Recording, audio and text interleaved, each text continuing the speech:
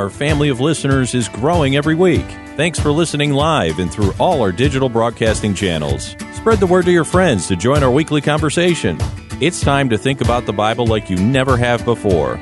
This is Christian Questions. Our website, ChristianQuestions.com. Here's Rick and Jonathan. There is no healer like the Lord our Maker. There is no equal to the King of Kings. Winston Churchill once said, "The price of greatness is responsibility." Welcome to Christian Questions. I'm Rick, and this is not your typical Christian commentary as we look at Bible-related topics from a different perspective. You might say that ours is a long-term approach, as we've been broadcasting the good news of the gospel for over 19 years. And I'm Jonathan, and that long-term different perspective has its basis in three things: godly principles, family values, honest dialogue, always done in a politically free zone.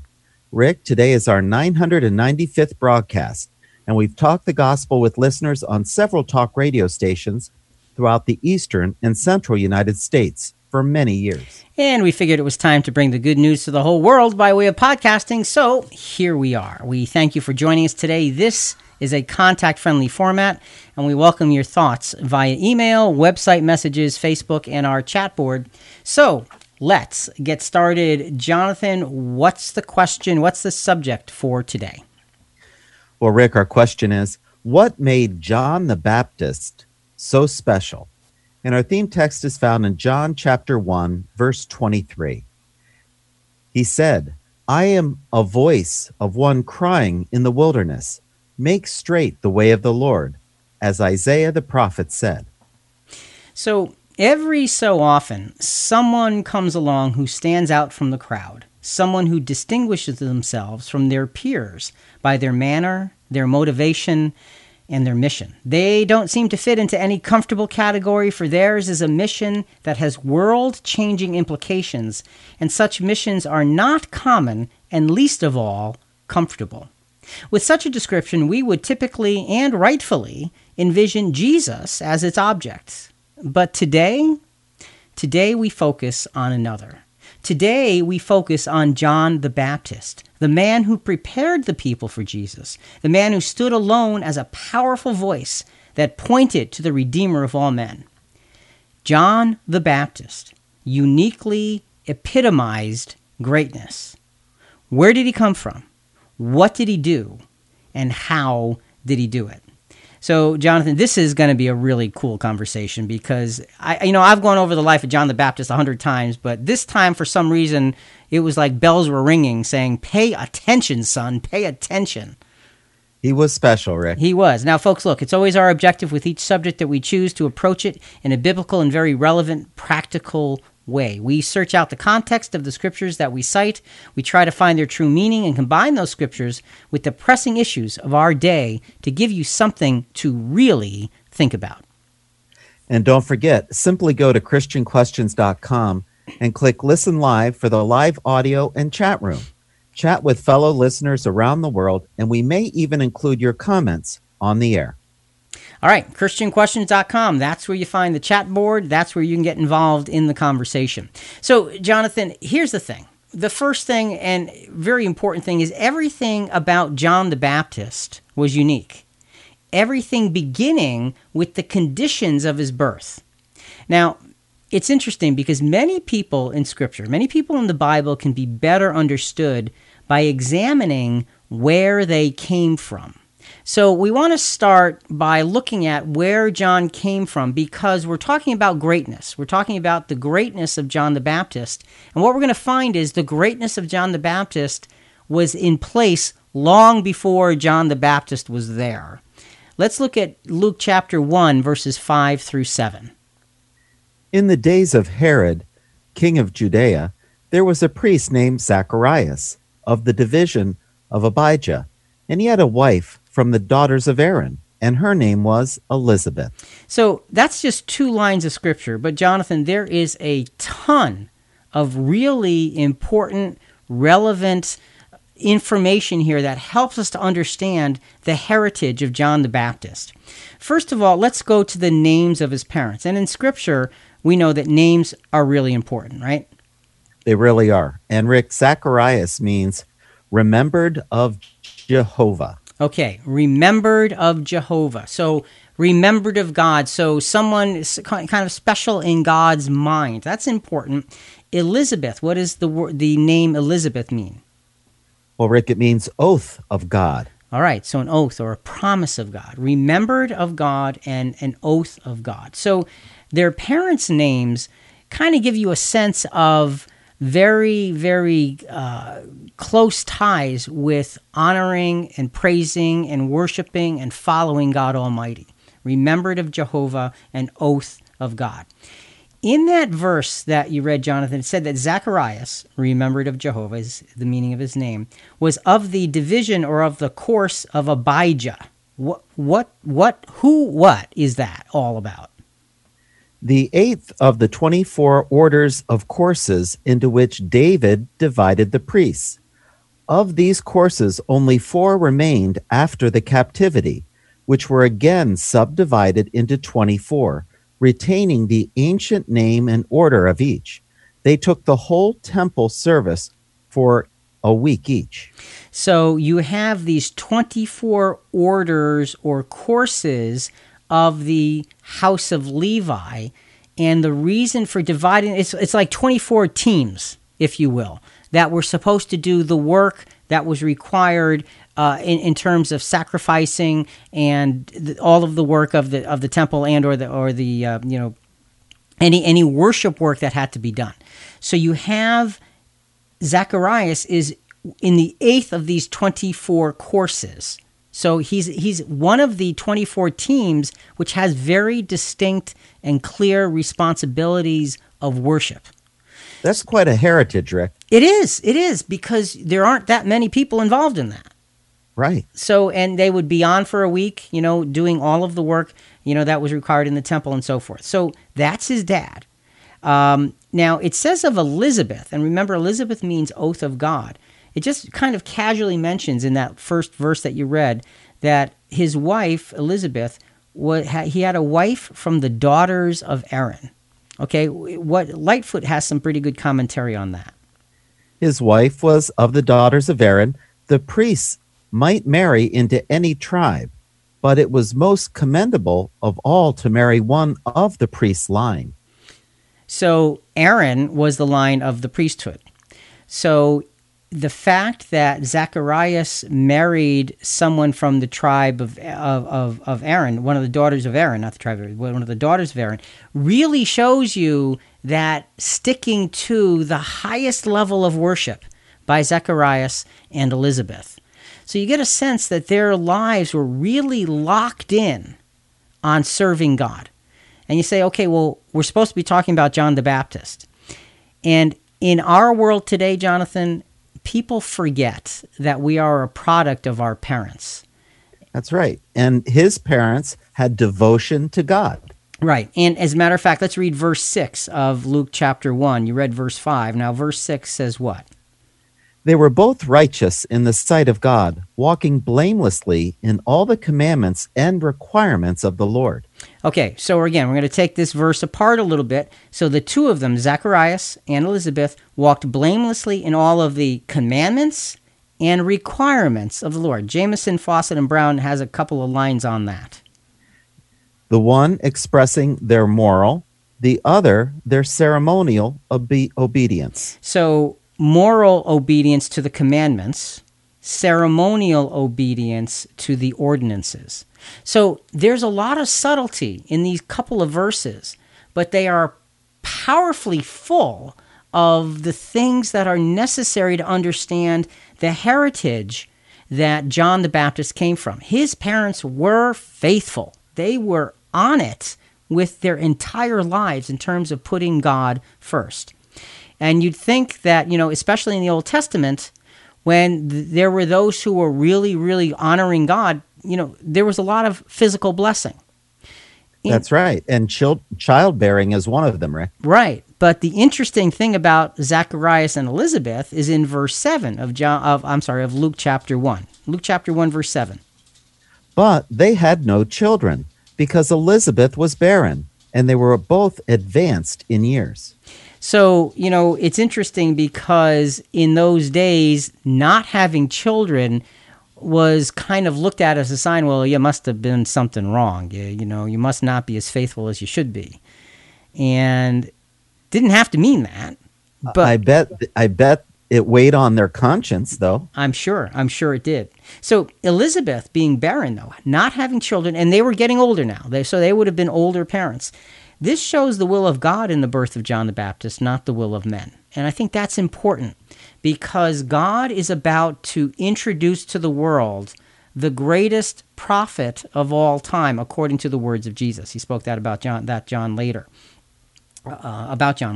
So we're looking at the parents of John the Baptist and looking at their heritage and what they stood for and who they were and what was important to them. And Jonathan, we see nothing but complete faithfulness. And this brings us to our very first greatness ingredient. Throughout today's podcast, we're going to introduce, I think there's 9 greatness ingredients. So the first one is what we call circumstantial preparation. So explain, what is this greatness ingredient, circumstantial preparation? Well, Rick, the man chosen to pave the way for Jesus needed strong parental influence to raise him and teach him godly reverence and godly knowledge. So you can see that this first ingredient for greatness was strong parental influence in the case of John the Baptist. God chose this couple because they were firm, and he knew that they would naturally guide him in the way that he should go because his job would be so important later on in life. So the first ingredient of greatness here, the first greatness ingredient is circumstantial preparation. The circumstances surrounding the life of one who becomes great are in place for a reason.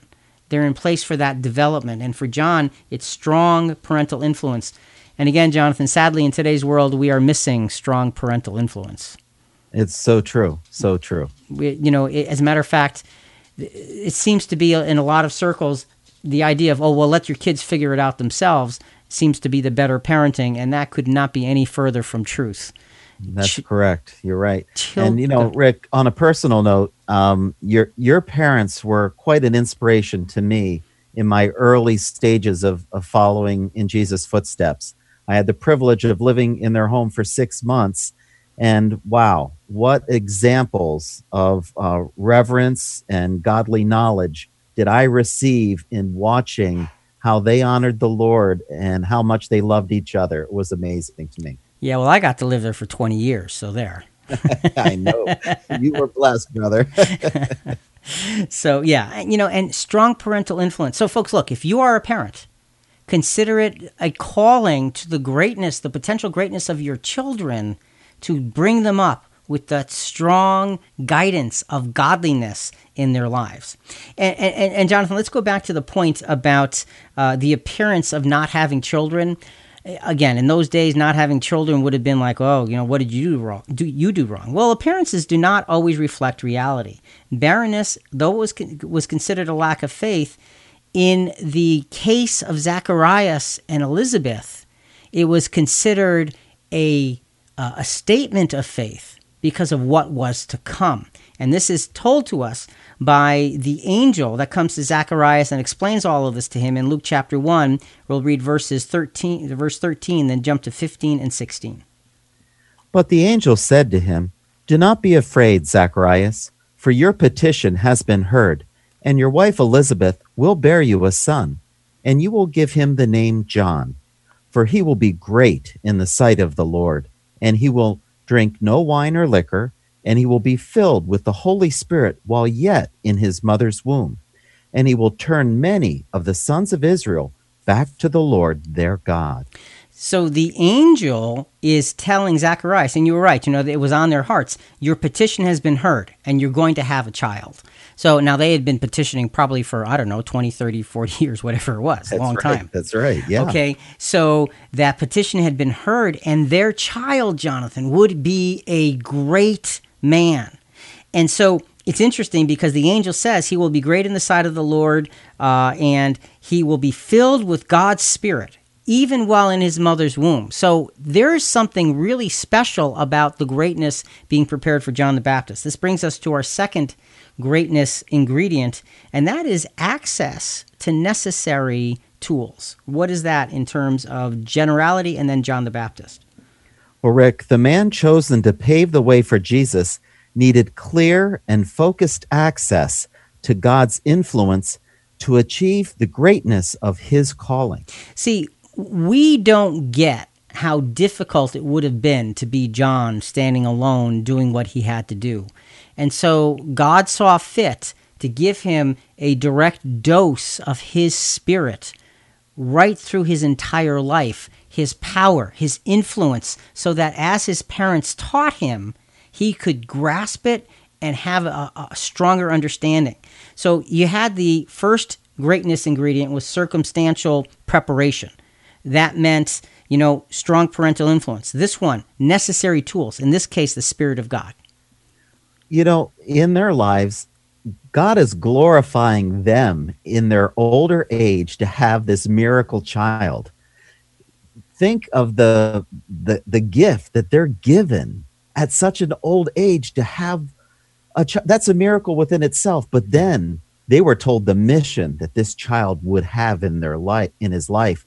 Wow, that's beyond anything you can imagine. Well, yeah, when if you're going to have a son and you are told he's going to be like Elijah, I mean, when you think about the greatness of prophets that stood for God and they stood against the tide, Elijah is the one of them that comes right to the top every single time.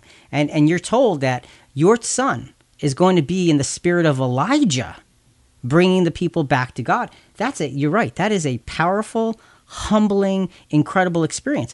That was their greatness. See, their greatness was shown by the child that they bore.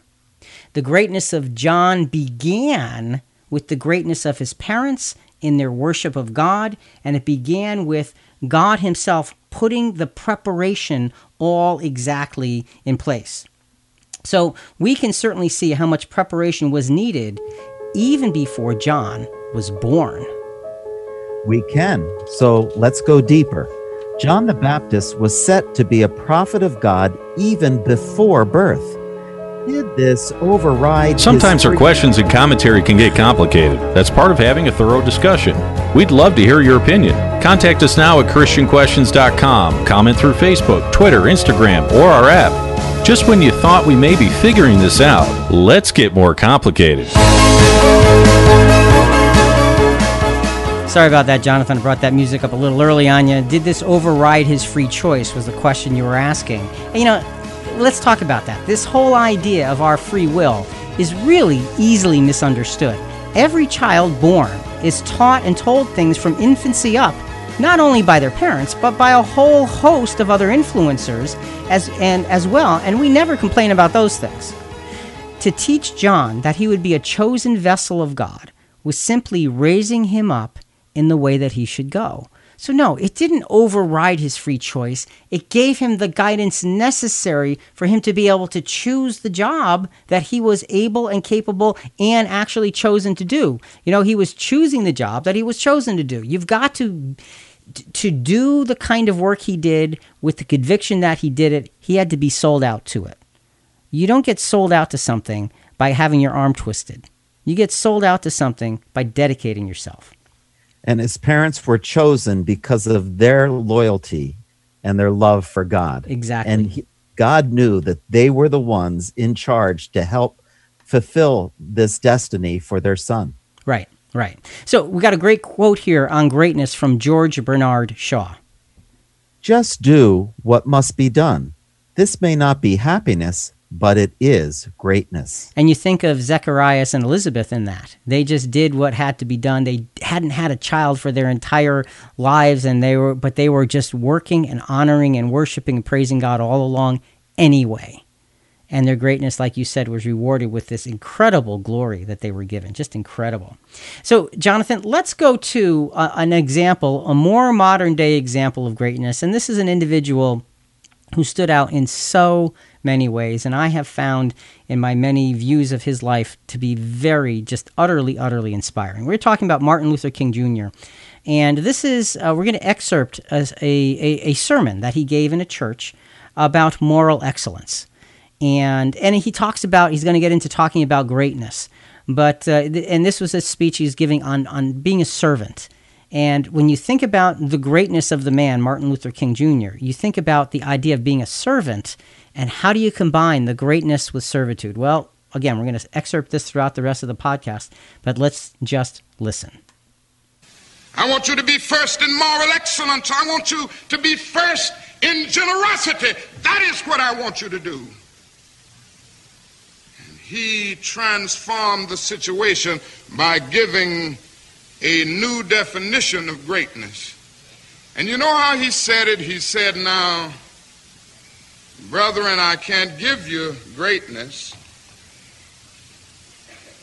And really, I can't make you first. This is what Jesus said to James and John.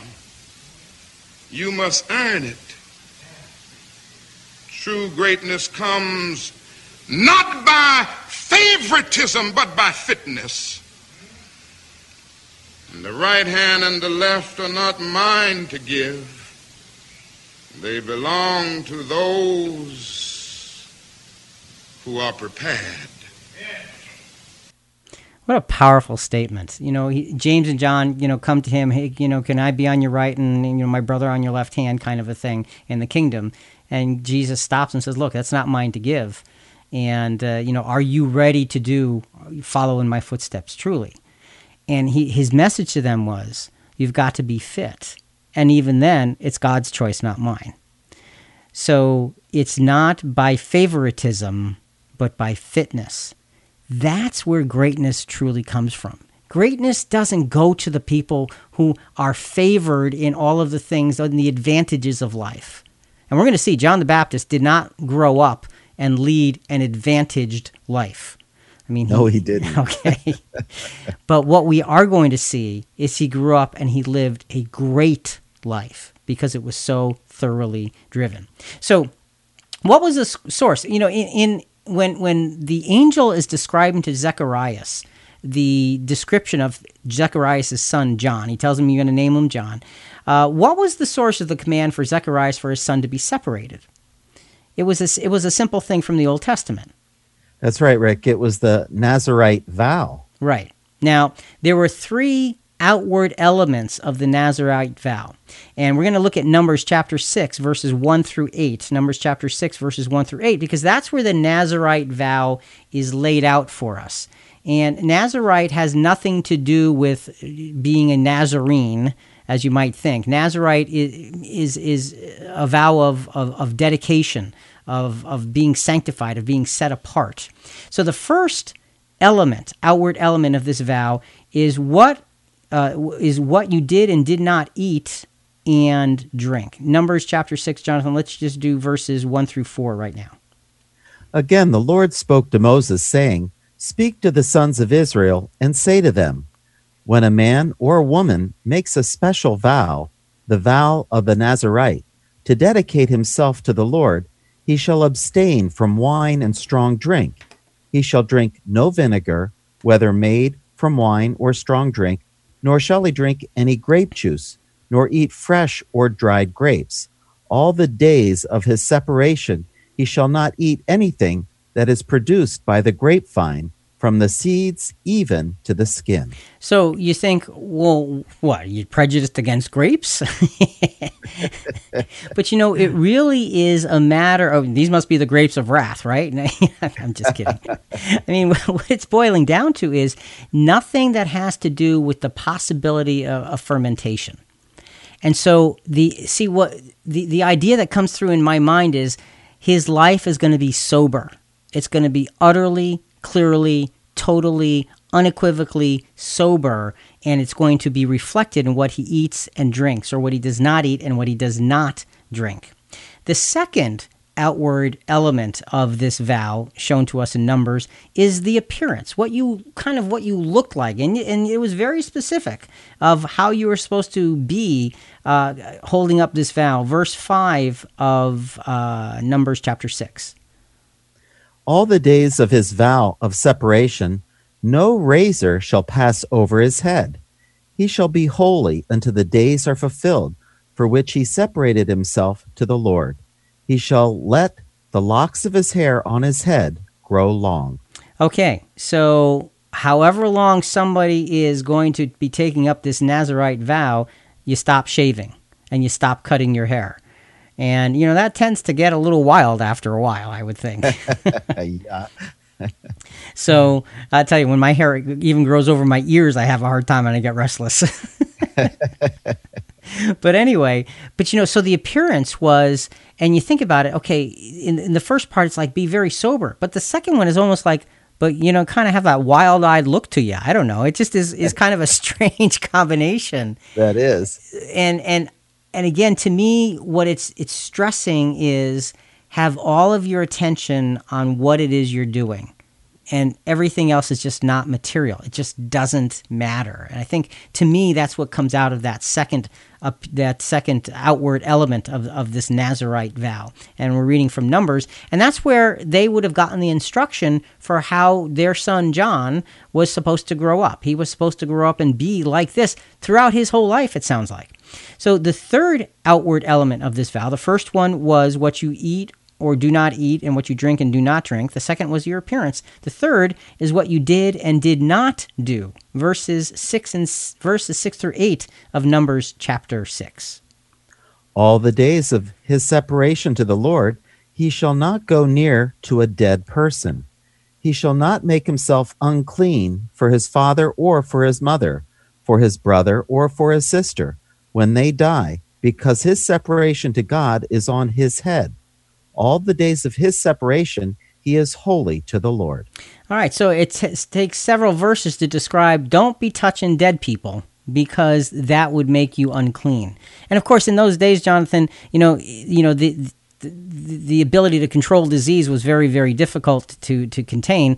And the interesting thing about the Jewish heritage is there was a whole bunch of washing and cleaning in their early history, which was way ahead of the curve to the rest of the nations of the world. But that's right. You stay away from those things because you're about the will of God. That's what you're supposed to be doing. That's the important thing. All the days of your separation, you are holy. You are set apart. Your will not be your own. You will be doing the holy work of God, whatever it happens to be. That's what a Nazirite vow was supposed to bring somebody to. So that's a pretty serious thing to raise up a child like that.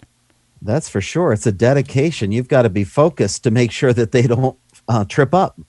And that's why his parents had to be the right people. They had to be steeped in understanding the law and steeped in following the law themselves so it wouldn't be something new or unusual.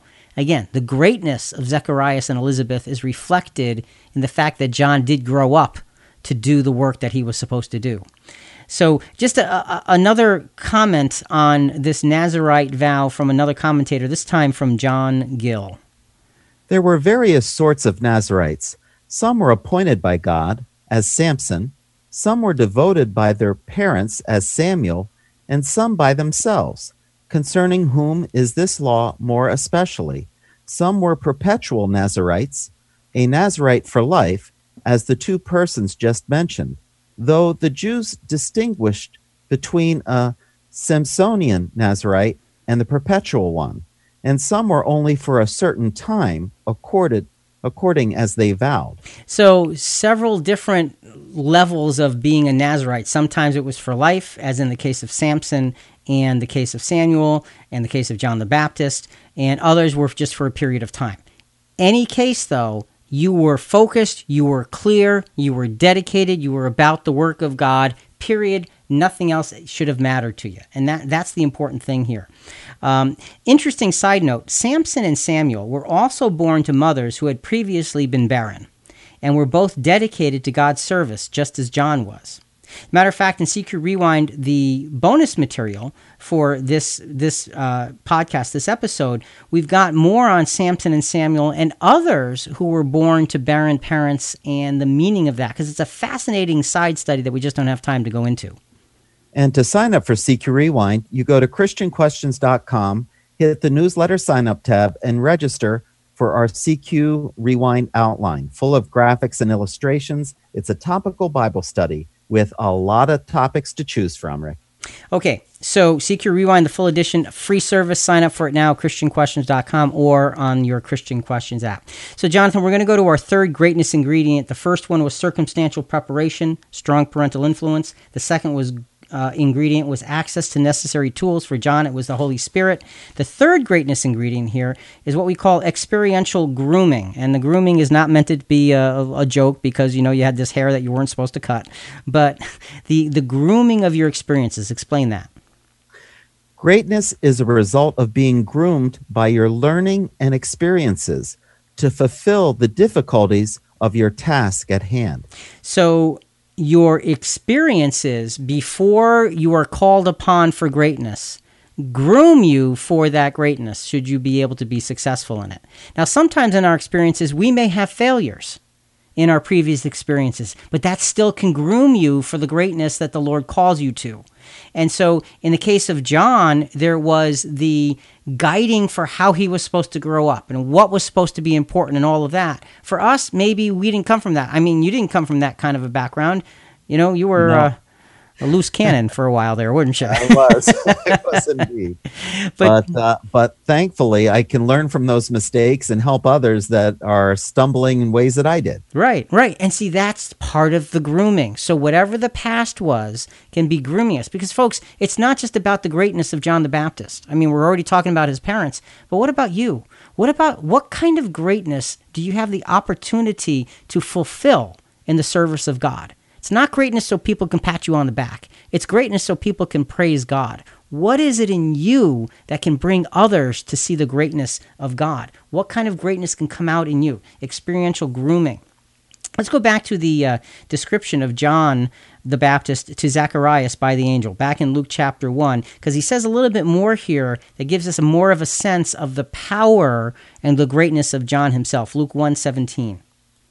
It is he who will go as a forerunner before him in the spirit and power of Elijah, to turn the hearts of the fathers back to the children, and the disobedient to the attitude of the righteous, so as to make ready a people prepared for the Lord. So he is being told specifically, John's father Zacharias is being told, he's going to be in the spirit and power of Elijah. That is a powerful, powerful, powerful picture. So he can turn the hearts of the people back to God. That's what Elijah was called upon to do. So when we look at John and we look at his appearance, it's very, very distinct. Matthew chapter 3, verse 4. Now John himself had a garment of camel's hair and a leather belt around his waist, and his food was locusts and wild honey. All right, that's a great diet to have there, isn't it? I can't imagine eating a locust. Yeah, well, and some of the commentators say they weren't really locusts, but other things, I'm not sure. We're not going to go into that. That's not relative. What's relative is that he had a limited kind of a diet, and it was very strict and very clear. And it says he was walked around clothed in camel's hair, which is a very gruff and rough-looking appearance. He had a leather belt, and then his hair was just not cut, and his beard was just not shaven. Let's take a look at somebody else who looked very similar. Let's go back to 2 Kings chapter 1, verses 7 and 8. He said to them, "What kind of man, who was he, came up to meet you and spoke these words to you?" They answered him, "He was a hairy man, with a leather girdle bound about his loins." And he said, "It is Elijah, the Tishbite." So just by describing what he looked like, Elijah was known. Just by describing what he looked like, John the Baptist was known. And when it says he was a hairy man, several commentators say that's probably referring to his clothing and being that of camel's hair or some such thing. So John, if you have John and Elijah talking to each other, if you could have had that happen, they would have been like, wow, now there's two cut from the same cloth or the same camel's hair or something, not cloth. But they look a little bit wild, a little bit out there, but they are about God's business.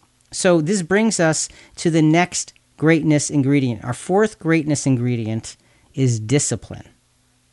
Go ahead.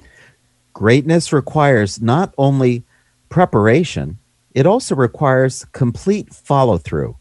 John was disciplined enough to live his role with zeal and completeness. Okay. So so now we're beginning to touch on the actual greatness of John. Discipline is the first piece. And he lived the part. He looked the part. He looked kind of like Elijah, and he spoke kind of like Elijah because they were both about the same kind of work, just at very, very different times. Complete follow-through is what this was about. John had enough discipline to live his life that way. This wasn't an act. This wasn't, okay, I have to go to work now for 40 hours a week. This is exactly the way John the Baptist lived. So, we're looking at greatness, but up to now, it's only theoretical. It is only theoretical up to this point. So far, we have seen John being prepared for his work. What was his work? What did he actually do? We're uncovering the truth, scripture by scripture, while gathering information from across today's media landscape with our vast CQ team of contributors. We want to hear from you, our listeners, for more contribution to our conversations. Talk to us at ChristianQuestions.com or message us through the Christian Questions app, and our producers may read your comments over the air. Let's continue working through our topic with all our tools. We're reviewing the evidence. Now let's put it together. The work of John the Baptist would prove to be powerful, dangerous, transformational, and short-lived. According to prophecy, he had but one mission: to prepare the Jewish world for the coming of their Messiah. To speak of this task for us is easy. To accomplish this task for him, it would require the full bending of all his will and all his energy to this one goal. And Jonathan, I don't know if we can say that enough. This would require every ounce of energy because he was to be so different on every level for every moment of his life. There's no compromising here. And it required incredible greatness and the power of God to have him be able to do such things. Great quote that really does kind of capture this from Lucius Annaeus Seneca. It is a rough road that leads to the heights of greatness. And boy, when you talk about a rough road, John the Baptist was one of those individuals who had a really rough road. To receive daily inspiration and hope, find us at CQ Bible Podcast on Facebook, CQ Bible Podcast on Instagram, and CQ Bible Podcast on Twitter, and CQ Bible Podcast on YouTube. No, you didn't even want me to interrupt you, did you? No, I didn't. It's all the same. All one word, CQ Bible Podcast. Social media used for good. All right, and folks, social media can just cripple people these days. Well, we want you to begin to think about social media like you never have before. Think of it in terms of goodness, of stimulating greatness, of mutual encouragement, of finding tools to help you in whatever great work God has got for you to do. So, CQ Bible Podcast is the way to find us: Facebook, Instagram, Twitter, and YouTube. Jonathan, let's go back to Martin Luther King Jr. in that speech, on that sermon he gave on serving. And here he really sort of lays the challenge out for everyone about, greatness is not just for a few, but it can be for many if we want it to be. And so Jesus gave us a new norm of greatness. If you want to be important, wonderful. If you want to be recognized, wonderful. If you want to be great, wonderful. But recognize that he who is greatest among you shall be your servant. That's a new definition of greatness. By giving that definition of greatness, it means that everybody can be great. Because everybody can serve. One of the things about Martin Luther King Jr., he had a way of making things simple. Everyone can be great because everyone can serve. And the greatest level of greatness achieved by any human at any time is in service. And in these cases, it's in service to God Almighty, fulfilling the prophecies that John the Baptist fulfilled. And of course, then the greatest human being ever was Jesus, who came right after John. So and now, Rick, the best picture is our Lord washing the disciples' feet. right. Proving the point, now you serve. the night before he is to be crucified. That's what he does. So, you think about it and you think about the two examples we're looking at. And we're going to talk about Jesus, not in this segment, but the next segment, Jesus and John together. But now let's really focus on the work of John, the greatness and the humility that John showed. Let's look at John's work now. Luke chapter 3, we're going to read selected verses from 1 through 16. And Jonathan, as you begin this reading, verses 1 through 6, you know me, I'll just keep interrupting you again and again and again. Now in the 15th year of the reign of Tiberius Caesar, the word of God came to John in the wilderness. Okay, so stop right there. The word came to John in the wilderness. So what that tells us is John knew he had work to do. John already had God's Spirit, so he was probably chomping at the bit, just ready to go. He didn't do anything until he was clearly instructed. He was already dedicated. He was already ready. He was already on call. But when the word of God came to him in the wilderness, then he sprang into action. So all of that preparation, the greatness of his parents that was poured into him, the greatness of God's Spirit working in his life, just waited until God said, now it's your time. Go ahead. And he came into all the district around the Jordan, preaching a baptism of repentance for forgiveness of sins, as it is written in the book of the words of Isaiah the prophet, the voice of one crying in the wilderness, make ready the way of the Lord, make his paths straight, and all flesh will see the salvation of God. See, John knew that he was that voice that was given in the prophecy of Isaiah. John knew what that voice was supposed to proclaim. And we know John knew it because if you look at John 1:23, we won't read that verse now, but in John 1:23, the Pharisees come to him and say, okay, are you the Christ? And he says, no. They say, well, who are you? And he says, I am the one, the voice crying in the wilderness. So John unmistakably knew that he was there to serve a clear, specific, dynamic purpose. And it took a clear, specific, and dynamic person to fulfill that kind of purpose. So the fifth greatness ingredient is all about this part. This fifth greatness ingredient is a clearly defined purpose. Go ahead. The most telling measurement of greatness is the clarity and importance of its purpose. See, up to this point, until the last point of discipline, we were talking about all the preparation before John. A lot of things went into preparing the way for John so he could prepare the way for Jesus. Now we're looking at John specifically. And folks, this is where we see greatness unfolding very rapidly and very powerfully. His clearly defined purpose gave us a sense of being able to measure what it is that greatness was bringing. You can tell the greatness of a man or a woman by what the purpose is. And, there's all kinds of purposes in this world. Some are great, some are not so great, and some are pretty evil. The greatest purposes require the greatest leadership. And John was one of those individuals, clearly focused on the clarity and importance of his purpose. So John takes this clarity and boldly speaks as no one had spoken for the last 400 years as a direct mouthpiece of God. His general message was one of brutal honesty with no allowance for excuses. Rick, 400 years of silence from God, that must have been very discouraging for the Israelites. Think of all those generations that never had that connection that others did in the past. Yeah, so, and when you look back in the Old Testament, the last prophet of the Old Testament is Malachi. Pretty much the last words of Malachi were to introduce John. Pretty much. So, but you have those introduction words spoken and then 400 years of prophetic silence.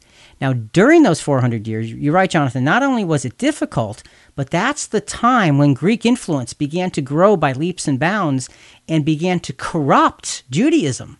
And a lot of the Jewish thinking started to go down the wrong pathways. That's where Jewish thinking began to adopt the idea of an immortal soul. In the Old Testament, it wasn't so. It was through Greek philosophy that it turned them. So you're right, it was not only discouraging, but it was damaging, all that happened in those 400 years. So when John came, he had a really important and powerful and difficult task in front of him. So he knew he's the voice to introduce Jesus. How does he go about doing that? Let's go back to Luke chapter 3. Let's go to verses 7 through 9. So he began saying to the crowds who were going out to be baptized by him, "You brood of vipers, who warned you to flee from the wrath to come?" And Rick, just a quick side note, in Matthew 3:7, which is the parallel text to this, the context shows that the Pharisees and Sadducees just walked into John's view, and he's looking at them when he said those words, "You brood of vipers, who warned you to flee from the wrath of God." And continuing, "Therefore bear fruits in keeping the repentance, and do not begin to say to yourselves, 'We have Abraham for our father.' For I say to you that from these stones God is able to raise up children to Abraham. Indeed, the axe is already laid at the root of the trees, so every tree that does not bear good fruit is cut down and thrown into the fire." So, and powerful words from John. I mean, he's bursts onto the scene, and all of a sudden he's saying all these really powerful, strong, challenging things. His first message here is really simple. His first message is God is sovereign and deserves your reverence. So repent of your sins. And that is the message that he went back to again and again and again. Repent of your sins. Don't stay sinful. You've got to come back to God. You've got to repent, change direction. Get your head right, get your heart right. Right.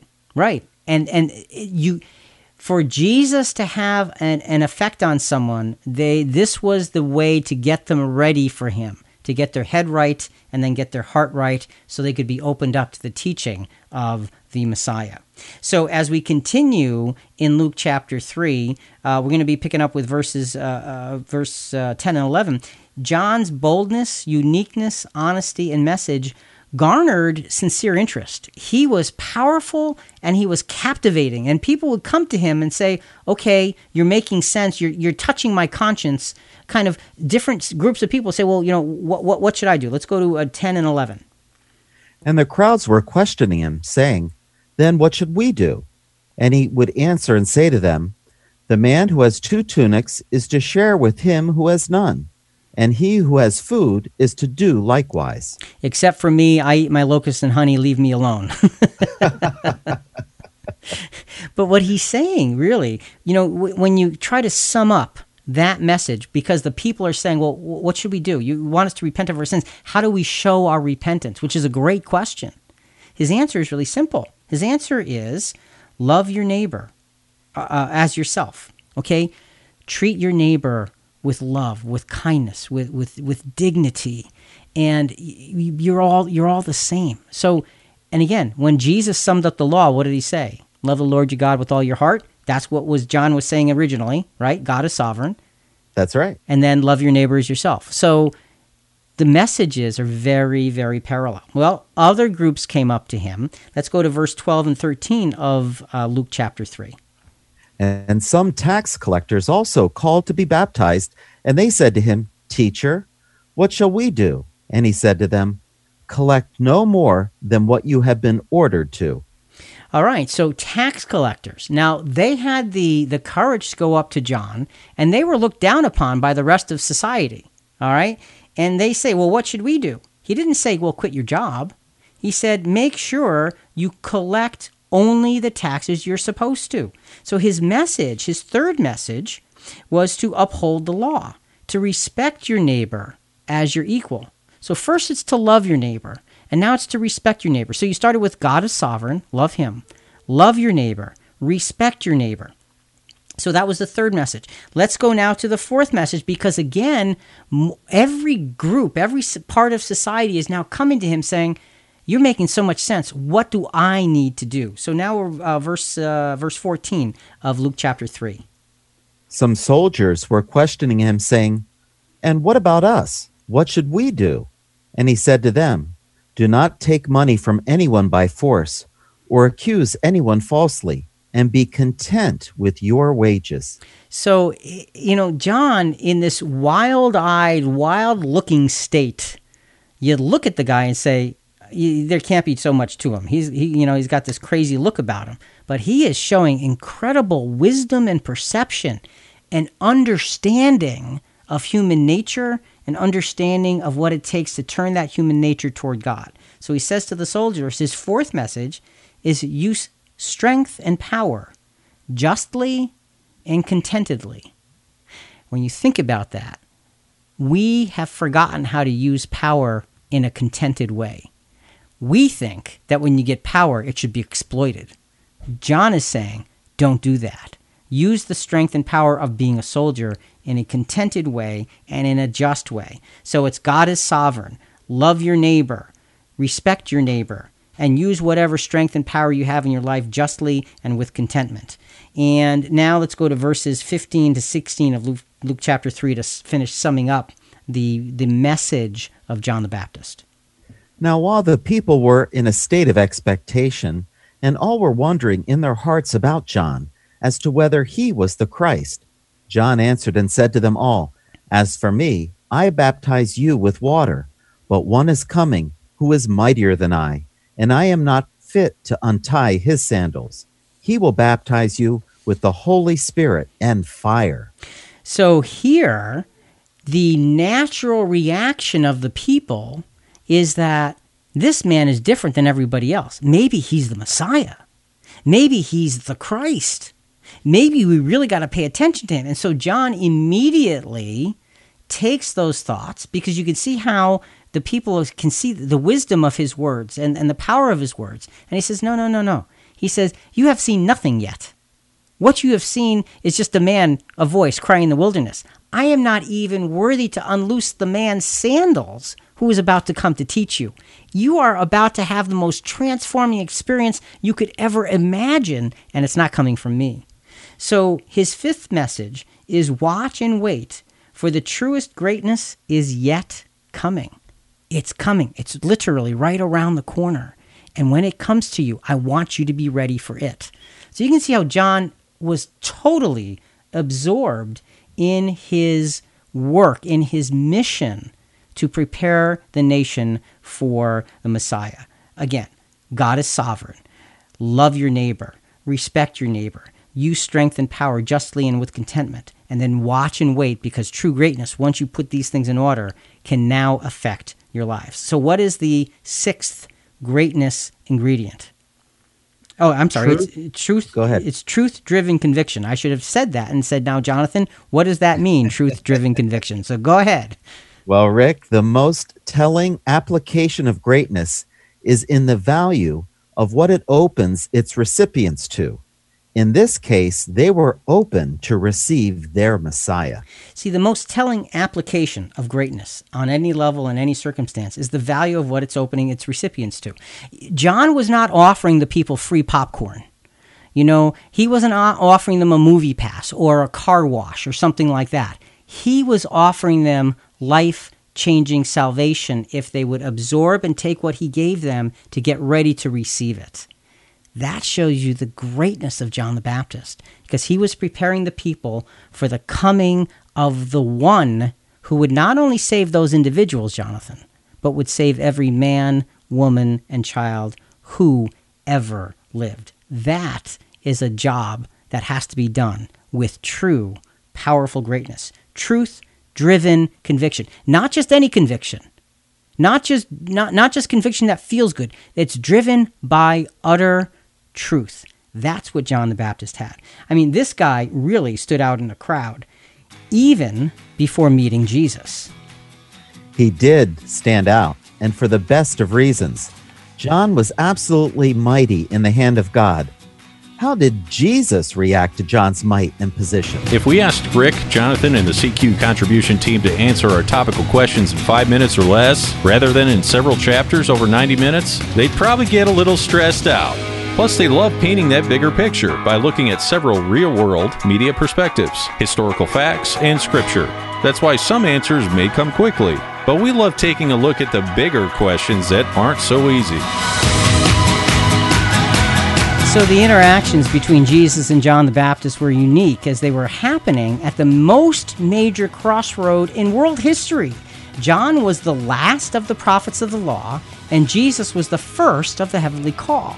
The respect and honor between them was powerful and productive. And Jonathan, it was everything we could have ever imagined it would be, and more. And we only have little snippets of what their relationship was. But you can see by these little snippets of their relationship that there was something mighty here, something deep and profound. And the interactions painted the understanding that each of them had and the individual greatness that each of them showed. Another quote on greatness, this time this quote is from Anne Frank. Human greatness does not lie in wealth or power, but in character and goodness. People are just people, and all people have faults and shortcomings, but all of us are born with a basic goodness. And I love the part of that quote, greatness lies in character and goodness. And in this case, it's character, goodness, and godliness. And for us, Jonathan, that's the kind of greatness we should seek. The godly greatness that doesn't seek self-praise or adoration, but seeks to give praise and honor to God and God only. That's the greatness that we're talking about. That's the greatness of John the Baptist. Let's go back to Martin Luther King Jr. In his sermon on serving. And, in this next soundbite, he's thinking about his funeral. And you think, well, that's not a very good thing to think about, but just listen to this. Because he has a way of, putting things into perspective and saying, yeah, this is a good way to think. Every now and then, I guess we all think realistically about that day when we will be victimized with what is life's final common denominator. That's something that we call death. We all think about it, and every now and then I think about my own death, and I think about my own funeral, and I don't think of it in a morbid sense. And every now and then I ask myself, what is it that I would want said? And I leave the word to you this morning. If any of you are around when I have to meet my day, I don't want a long funeral. And if you get somebody to deliver the eulogy, tell them not to talk too long. And we'll continue that in the next segment as to what he gets very specific and very powerful and very profound. And it's the sound of greatness as he describes the things that are ultimately most important. And that's really what we want to get to today in our podcast is what is most important in relation to greatness. And we're going through these greatness ingredients. And Jonathan, so far we've laid out several that just come to life when you look at the context of and the life and the work of John the Baptist. So let's go a little bit further now in John's experience. John was masterfully teaching, challenging, and baptizing the crowds. He was the lone voice of God's direction in the midst of the clamor and noise of a society that had lost its way. And then Jesus came, changed everything. Matthew chapter 3, verses 13 through 17. And let's read just verse 13 and 14 to begin with. Then Jesus came from Galilee to John at the Jordan to be baptized by him.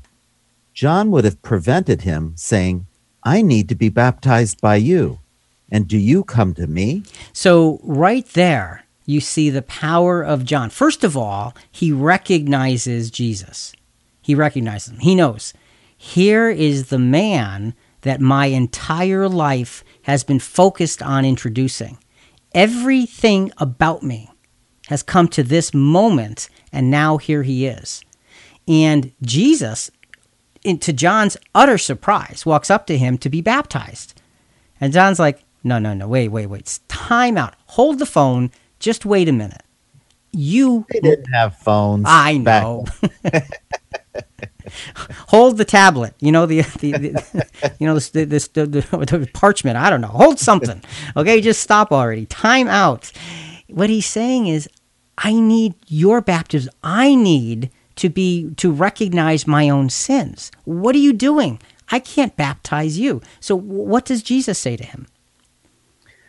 Let it be so now, for it is proper for us in this way to fulfill all righteousness. And then he consented. So then John said, okay, it didn't take a long explanation. It took some simple words of Jesus that maybe were not clear enough except to say, this is the way it must be, trust me. And John's immediate heart response is, I trust you. I trust you implicitly. Whatever you say, I will do. So what happens? And when Jesus had been baptized, just as he came up from the water, suddenly the heavens were opened to him, and he saw the Spirit of God descending like a dove and alighting on him. And a voice from heaven said, "This is my Son, the beloved, with whom I am well pleased." And the power of that experience must have been utterly dramatic. And so John is there. And again, John, think about this. John, for the last 6 months or so, has been center stage. Everything, people have come to see John the Baptist. They've come to challenge him. They've come to be baptized by him. They've come to learn of him. He has been the teacher. He has been the man. And he has fulfilled that. And now, in a moment, he understands that this is the beloved Son of God, in whom God is well pleased. I am just here to introduce him. Folks, stop looking at me. Start looking at him. He is what I am all about. John never questioned his role or his respect for his master Jesus. Jesus' arrival signaled John's end. And I often wonder what John really thought would happen once Jesus came. Okay, I know my job. I'm supposed to get the people ready for Messiah. Now, once he comes, you wonder, okay, now what's my job? Exactly. Am I going to be a fish out of water? What? And we know that John kept on preaching and kept on talking to the people about the Messiah, about Jesus, and about repenting, and until he couldn't do it any longer. But you wonder what would have gone through his head at that point in time. Because, even though he has such greatness in him, he's still an imperfect human being. And he's still going to try to figure things out as human beings do. So we go through and we can see that, there may have been some questions. But this next verse, Jonathan, to me is one of the absolute highlights of John's life. John chapter 3, verses 25 to 30 is going to show us clearly how John saw his role in relation to Jesus. Therefore, there arose a discussion on the part of John's disciples with a Jew about purification. And they came to John and said to him, "Rabbi, he who was with you beyond the Jordan, to whom you have testified, behold, he is baptizing, and all are coming to him." Okay, so here's what happens. They're saying, "Hey, John, Rabbi," they have great respect for him. This guy that you've been talking about, everybody seems to be flocking to him. Have you noticed your numbers are down? Because, from a human standpoint, that's what we would notice. You're right. You're not gathering the crowds you used to. You don't seem to be the popular one anymore. You're okay, but, have you noticed that? Are you okay with all of this? And Jonathan, these next verses are the beginning of showing you what greatness really is. John answered and said, "A man can receive nothing unless it has been given him from heaven. You yourselves are my witnesses that I said, I am not the Christ, but I have been sent ahead of him." Okay, so his first point is, can't receive anything unless it's been given from heaven. I've already told you I'm not the Christ. I am just his introduction. I am just the one who prepares everybody for him. And then he shows you true greatness. He who has the bride is the bridegroom.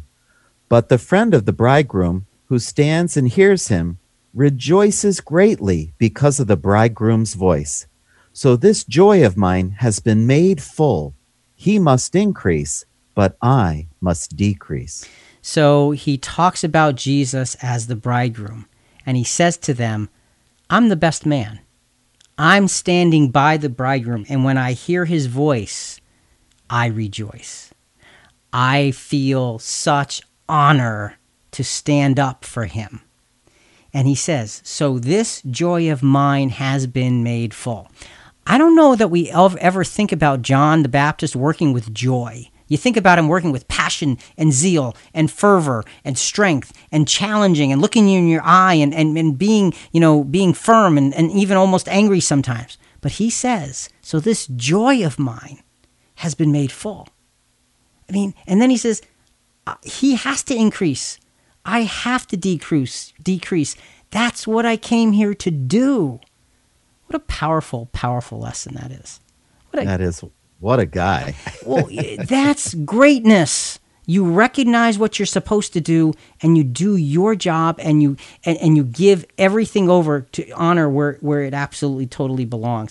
John's role was like that of a shooting star, a dazzling light that lives for but an instant. In his case, it lit the way to find man's eternal light. But, a shooting star is brilliant for a moment. And John was brilliant for a moment, as he was supposed to be. Absolutely. So this seventh greatness ingredient, Jonathan, is humility. The most telling accomplishment of greatness is the humility and selflessness with which it is administered. John clearly loved his Lord more than his own role. And that's the beauty of it. He clearly loved his Lord, and it was okay. It was great to be the best man. You're not the center of it. Look, I was the best man at your wedding. Yes, you were. And I remember standing there, and I remember that feeling of utter pride of being able to stand next to you as you married your beloved. And the sense of, I get to support that. That is what John had, even 1,000 times greater, because here he was supporting the bridegroom who would take away the sin of the world. And John's head didn't get all blown out of proportion. He was so humble, so clear, and so directed. And that is true greatness. Now, look, later on, John would lose his life as a result of his influence and his unrelenting stand for righteousness. Now, after he was gone, Jesus, Peter, James, and John experienced the transfiguration vision. It's right after this vision that Jesus vividly established John's position as in the company of Moses and Elijah. And this is another really powerful thing about the greatness of John the Baptist. Because you think about it, he was on the scene essentially for 6 months plus. And then he's beheaded. He's dead. He's gone. He's off the scene. And you think, well, that seems so short. But in this incredible vision of the Mount of Transfiguration, John is actually mentioned in relation to that. Let's go to Matthew 17, verses 9 through 13. As they were coming down from the mountain, Jesus commanded them, saying, "Tell the vision to no one until the Son of Man has risen from the dead." And his disciples asked him, "Why then do the scribes say that Elijah must come first?" He answered and said, "Elijah is coming and will restore all things. But I say to you that Elijah already came, and they did not recognize him, but did to him whether they wished. So also the Son of Man is going to suffer at their hands." Then the disciples understood that he spoke to them about John the Baptist. So they saw this vision, this amazing vision where there's a vision of a Moses and vision of Elijah and Jesus in a glorified state and the voice from heaven and all of that. And Jesus, after this vision, tells them, don't tell anybody about this until I have actually risen from the dead. And so they're saying, so that now the disciples are asking, well, okay, explain this all to us. And, he says, because, we get it that you're the one, but the scriptures say, Elijah must come to restore all things. What about that? And he says, I tell you, Elijah already has come. And they understood when he said that he was talking about John the Baptist. Now, he had been beheaded not too long before this. So you see this incredible connection, this incredible prophetic connection between Elijah in this picture, in this transfiguration, and then a relationship to John the Baptist. Talk about greatness. There it is, right before your face. So our eighth greatness ingredient. Now, the seventh one was humility, okay? The humility that John shows when he says, this joy of mine has been made full. With that humility, Jonathan, a lot of times we picture people who are humble as having no backbone. Right, absolutely. That's what most people see in humility. Right, but that is not the case. This eighth greatness ingredient is toughness. The most telling characteristic of greatness is the relentless toughness and grit it requires to be successful. John stood strong and often alone. John was plain and simple tough. He would not be shaken. He would not be moved. He would live a life that was unique. He would stand for something that he believed in, that he was taught from a child up, that God's influence helped him to understand and grasp, and then he applied himself to living it. He was tough. But, and a lot of times when we think about, you think about tough, you think about somebody like who's a wrestler or a football player or somebody like that, you can see the anger and the rage in their eyes and all of that. Now, John had passion and strength in his eyes, but he had such humility and such joy in that toughness. But don't mess with him. Do not mess with him, because he will not back down. And so you have this incredible humility with this incredible toughness together. I think it's such a great combination for us to look at and to aspire to. How can we have that kind of spiritual toughness in the context of humility? And it's kind of interesting that humility crops up before the toughness. You got to have the humility to be able to be tough in the right way. So what is John here? John is tough, he is humble, he's driven, and he's clear. And you know what? This is how I want to be when I grow up. He certainly is a powerful example. John's greatness in fulfilling God's will is utterly inspirational. What else could there be left to say?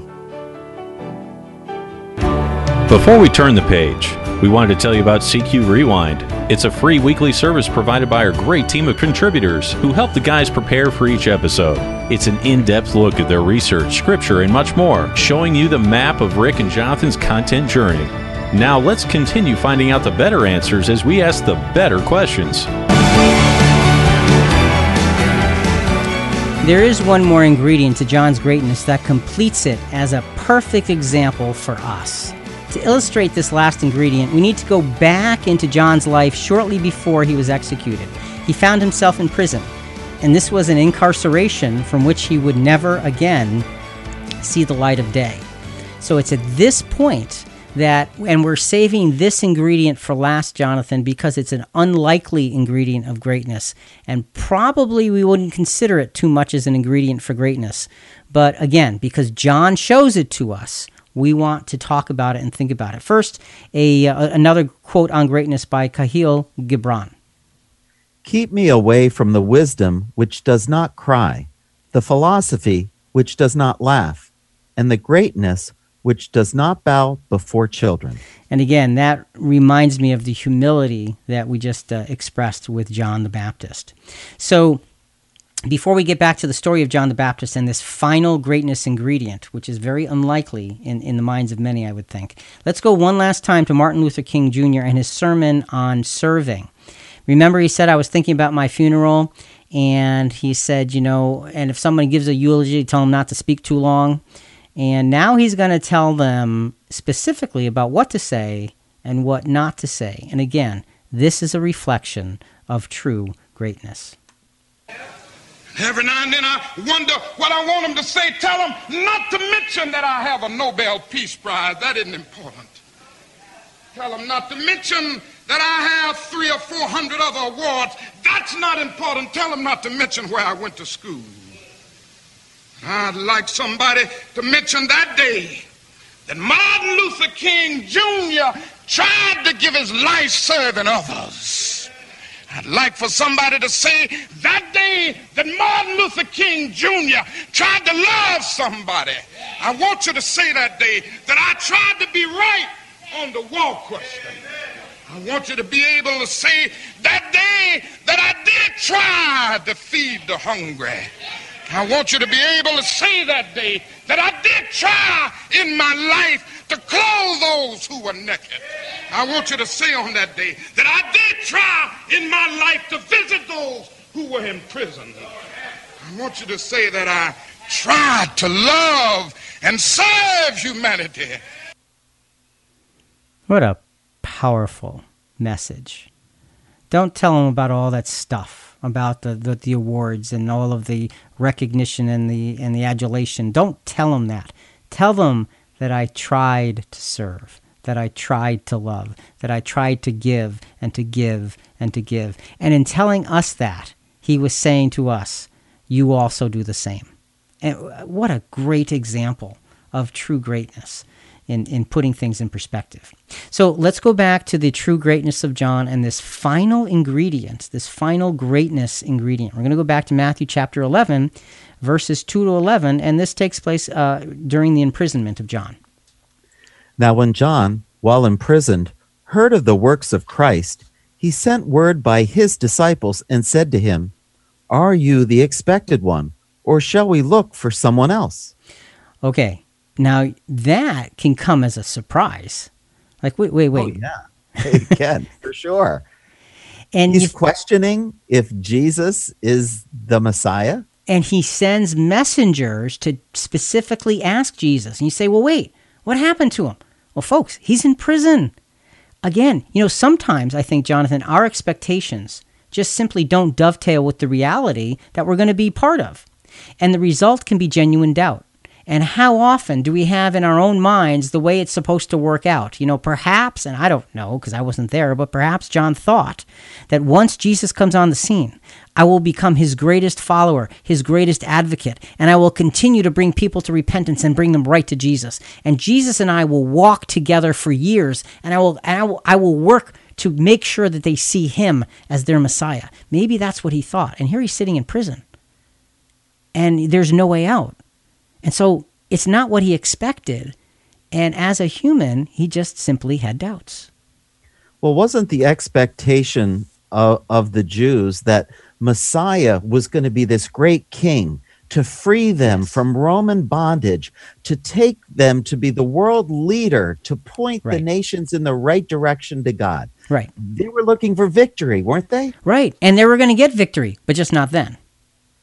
That's right. It was just going to take several thousand years, but nobody knew that at that point. So you're right. The expectation did not equal the reality, and that creates doubt. So it's interesting. These servants of John come to Jesus and they ask him. And Jesus' answer to them is not just a mere, yes, don't worry about it. Yeah, tell him I'm the guy. That's not what Jesus says. Jesus' answer to these emissaries of John was laden with hope, prophetic fulfillment, and with personal blessing. See, Jesus is going to give this answer, Jonathan. I just want to say before you read it in Matthew chapter 11 and verses 4 and 5, that Jesus knows and reads John's heart even when he's far away from him. He knows what he needs. And so this is what Jesus said. Jesus answered and said to them, "Go and report to John what you hear and see. The blind receive sight, and the lame walk. The lepers are cleansed, and the deaf hear. The dead are raised up, and the poor have the gospel preached to them. And blessed is he who does not take offense at me." So Jesus gives an answer that reiterates prophecy. Blind receive sight. He's quoting prophecy. John would know that. The poor have the gospel preached to them. He's quoting prophecy. John would know that. He's healing the people. He's teaching. He's giving them what he came to do. So he doesn't just say, yes, I'm the one. He says, remind him of the power of God that works through me, and he will know. And then he says, his last words to them before they leave to go back to John are, and blessed is he who does not take offense at me. John, you did not take offense at me. You are blessed. That is his message of hope and blessing. Even though John is in prison, even though it's not working out the way John thought it would, there is hope, prophecy, and blessing in Jesus' answer. So Jesus sends them away with that incredible answer for John. Now, John is going to die very soon. After sending an answer back to John, Jesus testifies to the crowd of the faith and strength and greatness of John. So now John can't hear this. He's not doing it for John's benefit, but he's doing it for the crowd's benefit because they heard that John may have had a doubt. And so Jesus is very plain to the crowd after John's emissaries leave. He says, John was a prophet. He was appointed specifically by God to send them to salvation, to send them to me, Jesus. And here's how he says it. Again, we're in Matthew 11, verses 7 through 10, and this is reiterating the greatness of John the Baptist. As these men were going away, Jesus began to speak to the crowds about John. What did you go out into the wilderness to see? A reed shaken by the wind. But what did you go out to see? A man dressed in soft clothing. Those who wear soft clothing are in kings' palaces. But what did you go out to see? A prophet. Yes, I tell you, and one who is more than a prophet. This is the one about whom it was written, Behold, I send my messenger ahead of you, who will prepare your way before you. So Jesus begins, and again, in my imagination, I see this scene. These men come to Jesus asking, are you the one John the Baptist wants to know? He's in prison. And Jesus gives them the encouragement and sends them on the way. Then he turns to the rest of the crowd and he says, all right, look, you all saw John in the wilderness. What'd you go to see? Did you go to see some reed shaken in the wind? No, that's not what you went to see. Did you go see somebody clothed in all this, fine, soft, luxurious, comfortable clothing? No, that's not what you went to see. You went to see a prophet. Oh yeah, you knew you went to see a prophet. And I am telling you, he was not just any prophet. He was a prophet who was prophesied about. And his mission was to bring you salvation. So he builds up the greatness of John in just a few words. And with that contrast to say, you didn't go to see somebody who was, the average person. You went to see somebody different. And that's exactly what you got. Jesus then captures the glory of John the Baptist and the privileges of his work in verse 11 of Matthew chapter 11. Truly I say to you, among those born of women, there has not risen anyone greater than John the Baptist. Yet the one who is least in the kingdom of heaven is greater than he. So this is an amazing statement. I say to you that of all of those born of women, John the Baptist is the greatest man. Yet, he who is least in the kingdom of heaven will be greater than he. But he's giving John this incredible positioning, showing how powerful and important the work and great the work of John the Baptist was. Rick, in verse 7, where it says, as these men were going away, I wonder, as they're walking away and Jesus is speaking loud to the crowds as if they could hear as they're still walking away, and they're listening to the value that John brought. And to me, the way it was worded, they might have been able to hear these words as they were turning around and going. So what you're saying is, we're walking away and you say, Rick, walk a little slower. Wait, I got to hear this. Yeah. I would have slowed down a little bit. And guess what? They're going to take some of this information to John to say, you were faithful and Jesus loves you. Well, and very well could be. The point is that Jesus minced no words when it came to John. And he showed them how important John was. Now remember, this is in the context of John's doubt. And it was a great doubt. So you say, well, okay, we said we're building up to this last greatness ingredient. Okay, what's this greatness ingredient that we put to the end, that we took his life out of order just so we could talk about? This last greatness ingredient, Jonathan, for us is imperfection. That's the ingredient, imperfection. Now, get us started on the explanation. All right. The most telling victory of true greatness in our broken world comes as a result of battling through one's personal doubts and fears to accomplish that which one is called to do. So this final greatness ingredient is imperfection, is not getting it always right, is not being perfect, is not always being exactly on target.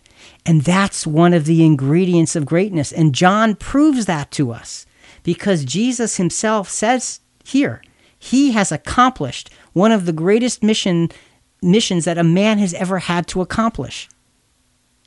And he's doubting. And it's okay because he's just a human being. He's imperfect. And Rick, this really brings us hope. Yes. As we try to bring praise, honor, and glory to God, and we trip up and we fumble and we take a side step, but it's okay because, first of all, we can receive forgiveness through the blood of Christ. And so thankful for that we can start fresh and move forward again, just like John in his doubt here. And you're right. And that's why, to me, this is one of the most important ingredients to greatness, because sometimes I think we get the feeling that if you don't do it perfectly, in terms of greatness before God, then it's not going to be good enough. And folks, that just isn't the case. But having said all of that, don't take the ingredient of imperfection and make it the centerpiece. An excuse? Right. Exactly. Don't make it an excuse. Make it a reason. Make it a reason to dig deeper, to work harder, to go back to all of those other ingredients and put them in perspective so you can stand more firmly, more clearly, more straightforward in what it is you're called to do. And I'm just going to rattle through the ingredients, Jonathan. Take circumstantial preparation, whatever our upbringing was, whatever the circumstances were behind that. Take access to necessary tools. In John's case, it was the Holy Spirit. In our case, it's the experiences of life. Take experiential grooming, being groomed by the things that you learn and that happen, whether they're good or bad. Take discipline, that raw decision to say, I'm just going to move forward. Take clearly defined purpose. That clearly defined purpose has to be scripturally based to have greatness before God. Take truth-driven conviction, not just conviction, truth, godly truth-driven conviction, and apply it in our lives. Take humility, deep, honest, sober, clear humility. Take toughness that's built on that humility, and now take imperfection and put those all together. And what you have is a recipe for incredible greatness for the average person. We can be great before God doing his work, and it's not about you and it's not about me. It's about, just like with John, it's about having our joy being fulfilled. As a matter of fact, let's go back to that, because to me, that epitomizes the greatness of John. Let's go back to John describing his calling and the utter joy of being humble in the service of God's plan. Back to John chapter 3, 29 to 33. We're going to read a few more verses than we read before. He who has the bride is the bridegroom, but the friend of the bridegroom who stands and hears him rejoices greatly because of the bridegroom's voice. So this joy of mine has been made full. He must increase, but I must decrease. He who comes from above is above all. He who is of the earth is from the earth and speaks of the earth. He who comes from heaven is above all. What he has seen and heard, of that he testifies, and no one receives his testimony. He who has received his testimony has set his seal to this, that God is true. And really what John is saying after he says, this joy of mine has been made full. He must increase, but I must decrease. He then goes on this little preaching tirade about recognizing the power of Jesus himself. Not the power of John the Baptist, but the power and positioning of Jesus himself as coming down from heaven, as being the one, as being testified to by God and about God and through God and for God's work. So John, in this realization of his joy being full, is really saying, I see God's will in this, and everything I live for, everything I am about, is because of the will of God. Folks, that is true greatness. So the next time you're thinking about greatness, think about the exceptional character, devotion, passion, and work of John the Baptist. Think about his focus. Think about his discipline. Think about his humility. And remember, he was imperfect, just like you and just like me, and yet God saw fit to adorn him with a mantle of blessing and privilege. And Jonathan, we want to be great in God's sight doing God's work. That's it. God gets all the credit. We don't need any. It's not about us. It's about him. It's about his work. It's about his will. It's about keeping God first. That is the lesson of the greatness of John the Baptist. For Jonathan and Rick and Christian Questions, we truly hope you've enjoyed being with us today. We really love talking to you about such a subject that can be such inspiration for us in these days of trial and error. We want to be great in the sight of God. So until next week, John the Baptist showed us what greatness can be. Think about it. Folks, remember, we love hearing from our listeners. Let us know what you thought about today's topic. Suggest future topics. Start a conversation with us at ChristianQuestions.com. Make sure to download our app. Search Christian Questions in your app store. Meanwhile, we look forward to bringing you another new podcast next week. Think about greatness.